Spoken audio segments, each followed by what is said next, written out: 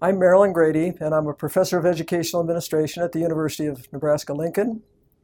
And unbelievably, I've been here for 35 years being a professor of educational administration at the University of Nebraska-Lincoln. My graduate work was completed at The Ohio State University in Columbus, Ohio, and that was a magnificent program that brought selected students to campus.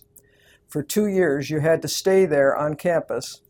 The university provided all of your course fees and expenses. They provided you with a job on campus that gave you an income. And we were in a cohort of 25 individuals from all over the United States. And so the friendships we put together over that time were magnificent. My work history, I've been a high school social studies teacher. I've been an elementary and a high school principal. And I've been here doing this for those 35 years.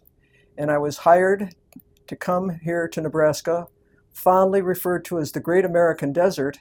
And who would think, if I grew up on the shores of Lake Erie, that I would want to be in the Great American Desert? Well, I do want to be in the Great American Desert because I think I probably get to work with some of the finest students in the world. My specialties are organizational theory, administrative theory, research methods, historical methods of research, women in leadership. I started a Women in Leadership conference when I first came here because women were few and far between in our program.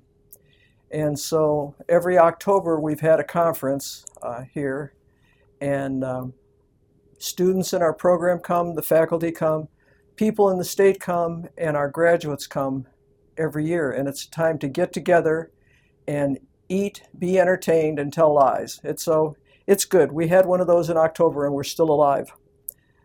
I'm engaged in a number of national and international associations.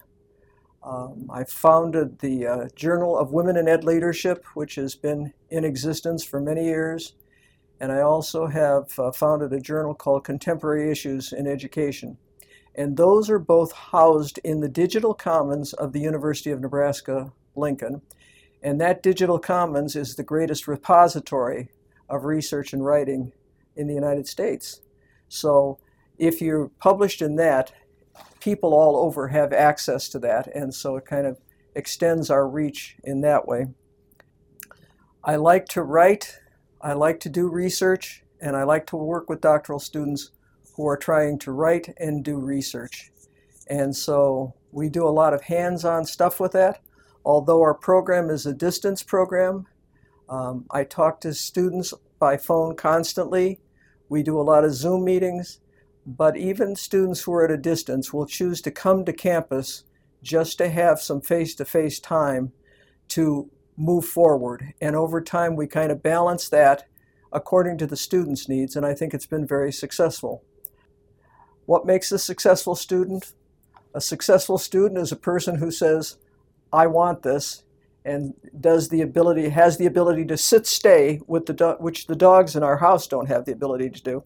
But if the students will sit still and do it, if they'll call me, if they want to come to campus and we sit together occasionally, you can get it done.